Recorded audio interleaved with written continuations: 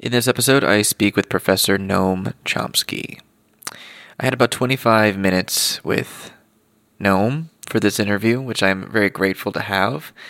As I state in the beginning, I say that, he's a very influential figure in my life, and I try to keep it rather short. And it's very true, though. I mean, he is. He's incredibly influential in my political awakening, I guess, or my political education, my understanding of propaganda, of how the media works, of how U.S. foreign policy works, what the U.S. empire is as a force in the world, and what capitalism is as well. Part of my anti-capitalist education came directly from Noam Chomsky when I was a teenager. So I just want to say that of all the people that I've wanted to interview on this project, and I've interviewed a lot of great people that I never thought I would get the chance to speak to, Noam was definitely one of those people. And I feel really, really lucky that I got the chance to speak with him. I'll just say very briefly what we discuss in this short interview is, first, I'd bring up the question of, what is the role of the U.S. military right now in the world? Are there any other powers that are coming in to take up the role of the U.S. military? For instance, with this recent so-called withdrawal of U.S. troops in Syria, particularly from northeastern Syria in the Kurdish-held areas, what does that mean within the broader scope of history within the United States empire, its expansion or decline? Noam answers that question very well. And then from there, we move into a discussion about journalism. And I bring up the case of Julian Assange being in Belmarsh Prison, a high-security prison in London. He's been in there since April, ever since he was expelled from the Ecuadorian embassy after his asylum was revoked under the new president, Lenin Moreno, in Ecuador. So I ask Noam to explain what his thoughts are on this situation with Julian Assange. He recently was in court leading up to an extradition hearing that's coming up in February where he could be extradited to the United States. He faces 18 charges. Noam breaks that down too. He explains basically the British government is murdering Assange. His health is deteriorating really rapidly. So I really wanted to highlight the case of Assange because this is being used as an example. They're trying to set an example. These governments, the British government, the U.S. government, they're trying to use this treatment of whistleblowers like Assange, like Chelsea Manning, like Edward Snowden, like the other whistleblowers that I can't think of right now because there's numerous examples of this, where the U.S. government tries to make an example of them. And Assange is one of the most extreme cases, I think. And regardless of your personal opinions about who Assange is, whether you agree with his decisions as a publisher of this information, you need to put that aside for a moment and understand that this is symbolic, and this is the real person that's being destroyed for revealing the truth about the U.S. government and its crimes. We're watching it play out, and, what can we do except watch this horror show unfold? It's really disturbing and really needs to be highlighted, and it's the responsibility of journalists, of people who care about the truth, to speak up for Assange. Right now is the time to do it. So I just feel, again, really fortunate to have this time with Noam. It was great. I really thank him for the time, and I thank you all for listening. Here is my interview with Professor Noam Chomsky. How are you doing? I'm sorry about the frustrating technical issues, but how are you doing? Well, I'm upright. 91 Yeah. matters. Okay. Yeah, no, I just wanted to just check in on you, see how you're doing. You've been doing some interviews lately, so I thank you for taking the time to talk with me. I really appreciate it. I don't need to sit here and, tell you how much, I appreciate you as a person or anything. I think that doesn't need to be said, but I just really appreciate you for what you've done, and thank you for the time. Okay, let's plunge in. All right, let's do this. So the first thing I wanted to discuss was, I guess, your general sense of what's going on geopolitically with the United States. I guess the very general question I would ask right away is, do you get this sense that the United States as a global empire, as a military geopolitical force in the world, is expanding, or is it a stable entity, or is it in decline? What is your general sense based on the trends of what's going on in that realm? Well, if we look over the long term, the United States has been in decline since 1945. The U.S. had reached the peak of its power in 1945 at the end of the Second World War. In fact, a level of power that had never existed in world history. The United States it was far and away the richest country in the world. It had gained enormously through the war. Industrial production quadrupled. The United States was, of course, untouched by the war. Its rivals had been seriously harmed or destroyed. It had probably 50% of world wealth. Statistics weren't very good in those days, but something roughly like that. Security was incomparable. Controlled the Western Hemisphere, controlled both oceans, controlled the opposite sides of both oceans. It was just incomparable. But it started to decline right away. The first step was in 1949 when China became independent. In the United States, that's called loss of China, which is a pretty revealing expression. It was assumed that we own the world, and the loss of China was a terrible event. It goes on. By the 1970s, the world economy was pretty much tripolar with U.S.-based North America, German-based Europe, at that time Japan-based Northeast Asia, already the most dynamic region, now later China and the East Asian Tigers. And U.S. share of global income had declined to maybe 25%, which is still enormous, but not like 45. If we proceed further, pretty much the same tendencies. But there are militarily, of course, the U.S. is just totally incomparable. No other country has 800 military bases around the world, and nobody has even a dozen. If you look at global power, the U.S. is, again, incomparable. You can see it very clearly in the use of sanctions. No other country can impose sanctions. The U.S. can impose sanctions wherever it wants, and it forces other countries to adhere to them because the U.S. controls the global financial system. There's another change that's taken place during the neoliberal globalization process. The national income, which is what is usually measured, doesn't mean as much as it used to. A different measure, and maybe more insightful measure of global power, is the amount of global wealth owned by domestically based multinationals. And if you look at those figures, it's astonishing. US-based multinationals control about half of world wealth. And by now, the statistics are good. They're first in practically every category. This is changing somewhat under Trump's wrecking ball. We don't know exactly how that'll work out, but it's fundamentally the same. So, yes, the U.S. is still the dominant global power, but it has limits that it didn't have in the past. Okay.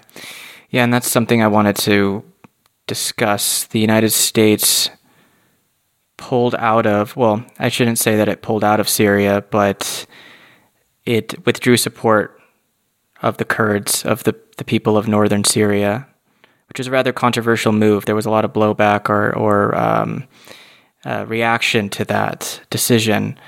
And I wanted to get your sense of other world powers coming in and maybe filling in the role that the United States played in, particularly in Syria, but maybe in other regions around the world as well, which can be an indication of the U.S. Military's lack of control that it may have once had in these regions. So maybe using Syria as a specific example, again pointing to those trends of U.S. military decline globally. What do you make of that? Well, first of all, Trump's sudden withdrawal of a small U.S. contingent in the Kurdish-dominated areas and his invitation to Turkey to expand their aggression and atrocities against the Kurds. That was a grotesque betrayal, not the first. There's a long history of it, of the Kurds in Syria. Basically handed them over to their main enemies, Turkey and Assad's Syria. The Russians stepped in and are controlled. Now the Russians, he basically invited Russia to intervene, to be the moderate power that would try to calm things down, and to some extent they're doing it. The United States didn't leave northeast Syria. It just moved its troops to the oil-producing regions. The number of troops is about the same. Other troops went to Iraq, right across the border, and the Iraqi government doesn't want them there. So that happens. But if you look back a couple of years, around 2011, 2012, the United States and other Western powers assumed that it would be possible to overthrow the Assad regime. And not just them, but the Gulf states too. And they were all intervening, supporting their local allies, pouring arms in an effort to overthrow the Assad regime. The CIA sent advanced weapons to its groups it was supporting, and that did succeed in stopping Assad's offensive anti-tank weapons. But quite predictably, it brought the Russians in. 2015, the Russians intervened in force to block the U.S.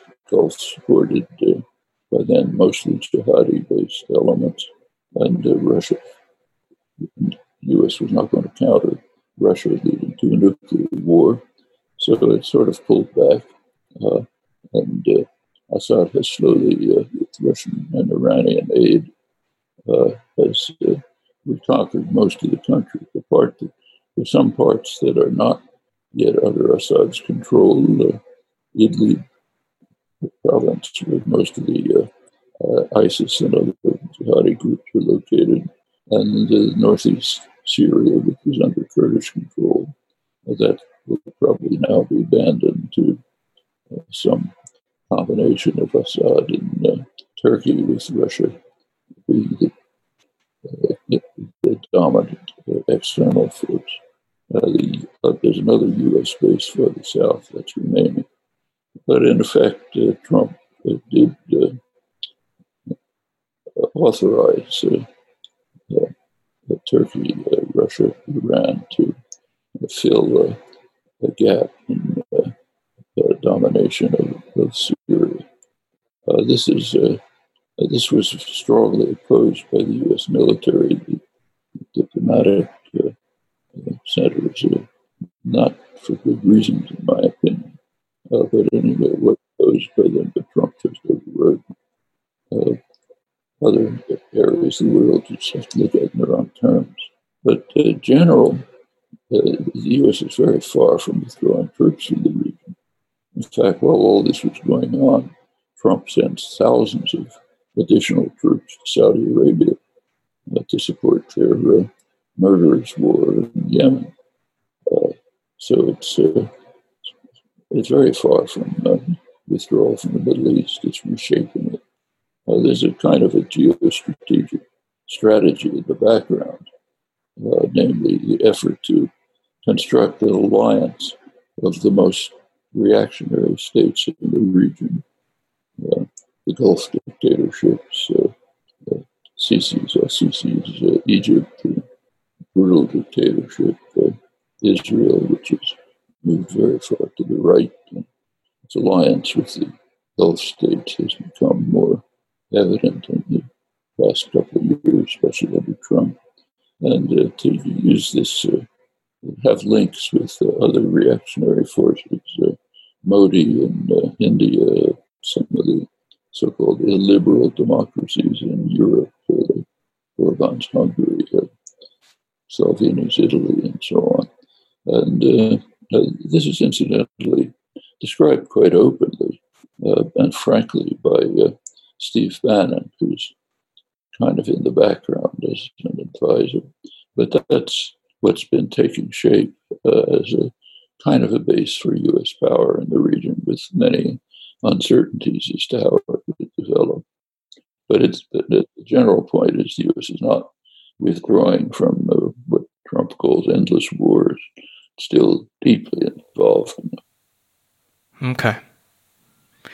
Yeah, I understand. I guess I want to point to, I guess the next thing that I would like to discuss is the state of journalism, and particularly whistleblowing in this time. I want to point to Julian Assange, at least at first, and get your thoughts on what's currently unfolding with him. He is now in Belmarsh He's in Belmarsh prison in London. He's been there since April, since he was forcefully removed from the Ecuadorian embassy and the asylum that he had there. There was recently a report that came out where he was in court. The report says that he was fighting back tears. He said he couldn't think properly. He couldn't understand the court proceedings. He had a hard time even recalling, I think, his own name, the date even. What do you make of this case? And not just of him, but also how the media has, in a general sense, the U.S. media in particular, has covered what's happening to Assange and WikiLeaks and whistleblowing in general? U.S. media and the British media as well. Assange is basically being murdered by the British government. He's held, his being sequestered in the Ecuadorian embassy was bad enough. The embassy, incidentally, I visited him there as a kind of like a small apartment. He was basically stuck in one or two rooms, couldn't even, in many ways, it's worse than being in prison. At least prisoners are allowed to go into the yard and see the sun. He couldn't go out. It was plainly psychologically very difficult. It would be for anyone. Now after the right-wing government in Ecuador expelled him, he was taken over by the British. He's in a high-security prison under very harsh conditions. All of this for the crime of skipping bail. Usually you get a fine for that. And his treatment, the people who've seen him at that court scene that you mentioned and have visited him, and say that his health is sharply deteriorating, and he's being treated in a way which is basically destroying him. There is an extradition hearing coming up. How it'll turn out, I don't know. The British will probably extradite him to the United States, where he'll be tried with crimes that even theoretically can lead to the death sentence. But he's already practically suffering it. And as for the media, they're simply supporting this, or either not reporting it or saying, yeah, it's the right thing, because he's a hideous criminal who revealed to the world things that the U.S. government doesn't want populations to know. Should be regarded as, meanwhile, the same media eagerly exploit the revelations that come out from WikiLeaks. So that's basically what I have to say about Assange. Is there any legal precedent to this, though? I feel like what's happening is extra legal, as in this is not something that's been. It's like what they're doing seems to be outside of the bounds of international law. Is that true? Or is this something that can be seen as a precedent? is there something we can look to in the past as being an example of what they're doing today? It's probably not technical. I mean, there are, it's the UN rapporteur on torture has described it as in violation of conventions on torture and treatment of prisoners. But whether that's violation of international law, you could debate. However, talking about international law is a bit of a joke. I mean, there are gross violations of international law that nobody even mentions. So in this century, the most extreme violation of international law was the US-UK invasion of Iraq. That's a textbook example of aggression with no credible pretext. It's what the Nuremberg Tribunal and general international law regard as the supreme international crime, differing from other war crimes in that it encompasses the totality of what happens then and afterwards, which include the creation of the breakup of Iraq, the killing of hundreds of thousands of people, millions of refugees, inciting ethnic conflicts which have spread, tearing the whole region apart, leading to the birth of ISIS and so on. That's an extraordinary international crime. Has anybody said anything about it? Yeah, no. International law is for the weak. Okay.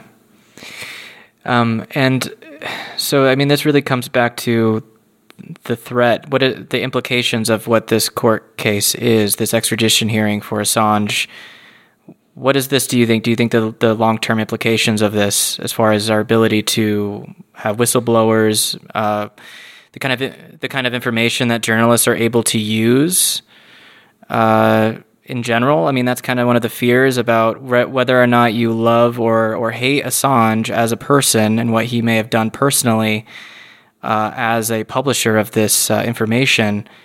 The real fear is that it's going to have a real impact on the freedom of press. Do you get that sense, or is that already long gone? Are we way past that point? I'm afraid it's another case, and an extreme case, of the use of state power.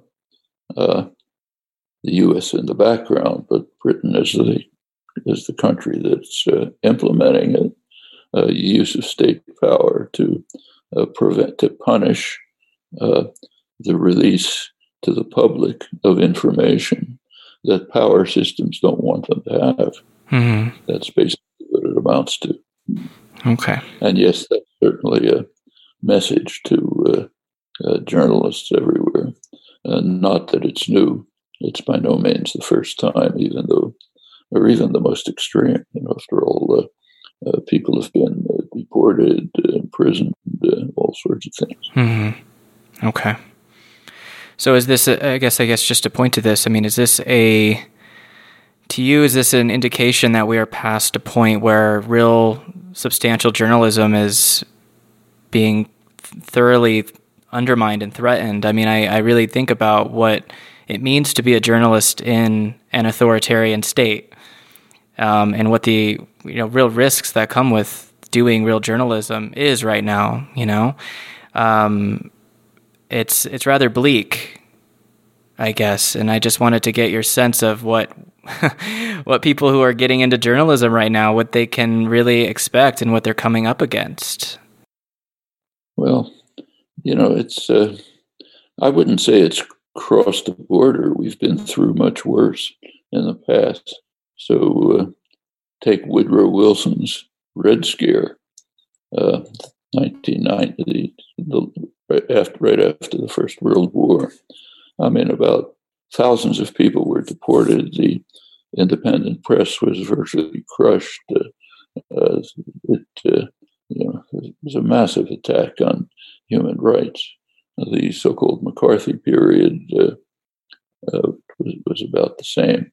The Trump period is innovating in a way which is familiar from totalitarian states.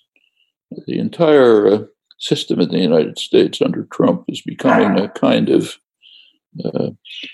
proto-fascism without the ideology, just the pertinences of fascism. One of those is to totally destroy the information system so that the concept of truth, fact, accuracy just fades into oblivion. And the way they're doing it is just by flooding the information system with fakery, perfectly conscious lying, deceit on every imaginable topic, trivial or important, to the point where people just kind of have to sort of abandon the effort to try to find out what's true or false. Of course, you can still do it if you work at it, but for much of the population, it means that the whole concept of accuracy, truth, fact, and so on kind of dissolves. That's a very effective way of undermining public engagement in any of the decisions that matter in the world. In other words, it's destroying democratic function. And Trump is a master at it. It's working very well. He's got a kind of an adoring constituency for whom he can do no wrong. Facts are what he says. They may be around 40% of the population or more. Very solid base. The Republican Party is terrified if that base won't do anything to cross Trump, who's their god. Some sectors of it, like evangelicals, who are a big segment of the population in the United States, are almost totally in line in support of their hero and so on. It's wrong to describe this as fascism. Gives it too much credit. Has basically no ideology behind it. The ideology for Trump is just me, whatever's important for me. But it has some of the features of totalitarian systems and undermining the media and creating anger, distrust regarding the media as some kind of enemy. That's a good way to undermine democratic function. Okay. That's happening for sure. Okay. Afraid I have another appointment coming up. Okay. Yeah, that's totally fine. Thank you for the time, Noam. Yep, sorry for the disruptions. That's okay. Yeah, thank you.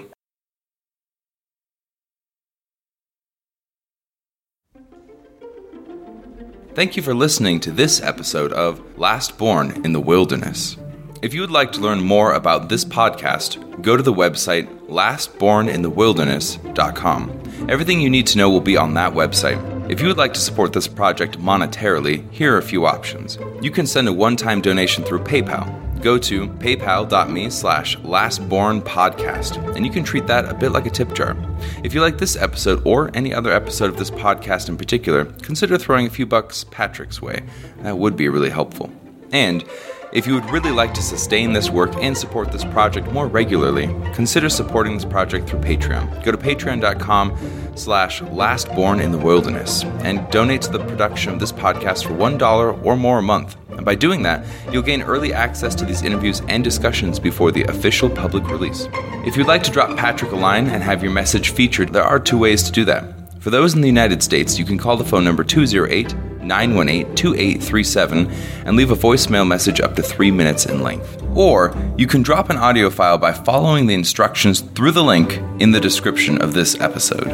As the great psychedelic bard Terence McKenna said, "Take it easy, dude, but take it." That's it. That's all you sent me. Yeah, that's it. Do you want me to say anything else? Last Born in the Wilderness is quality content that can truly improve the way that you see the world and the way that you think about yourself.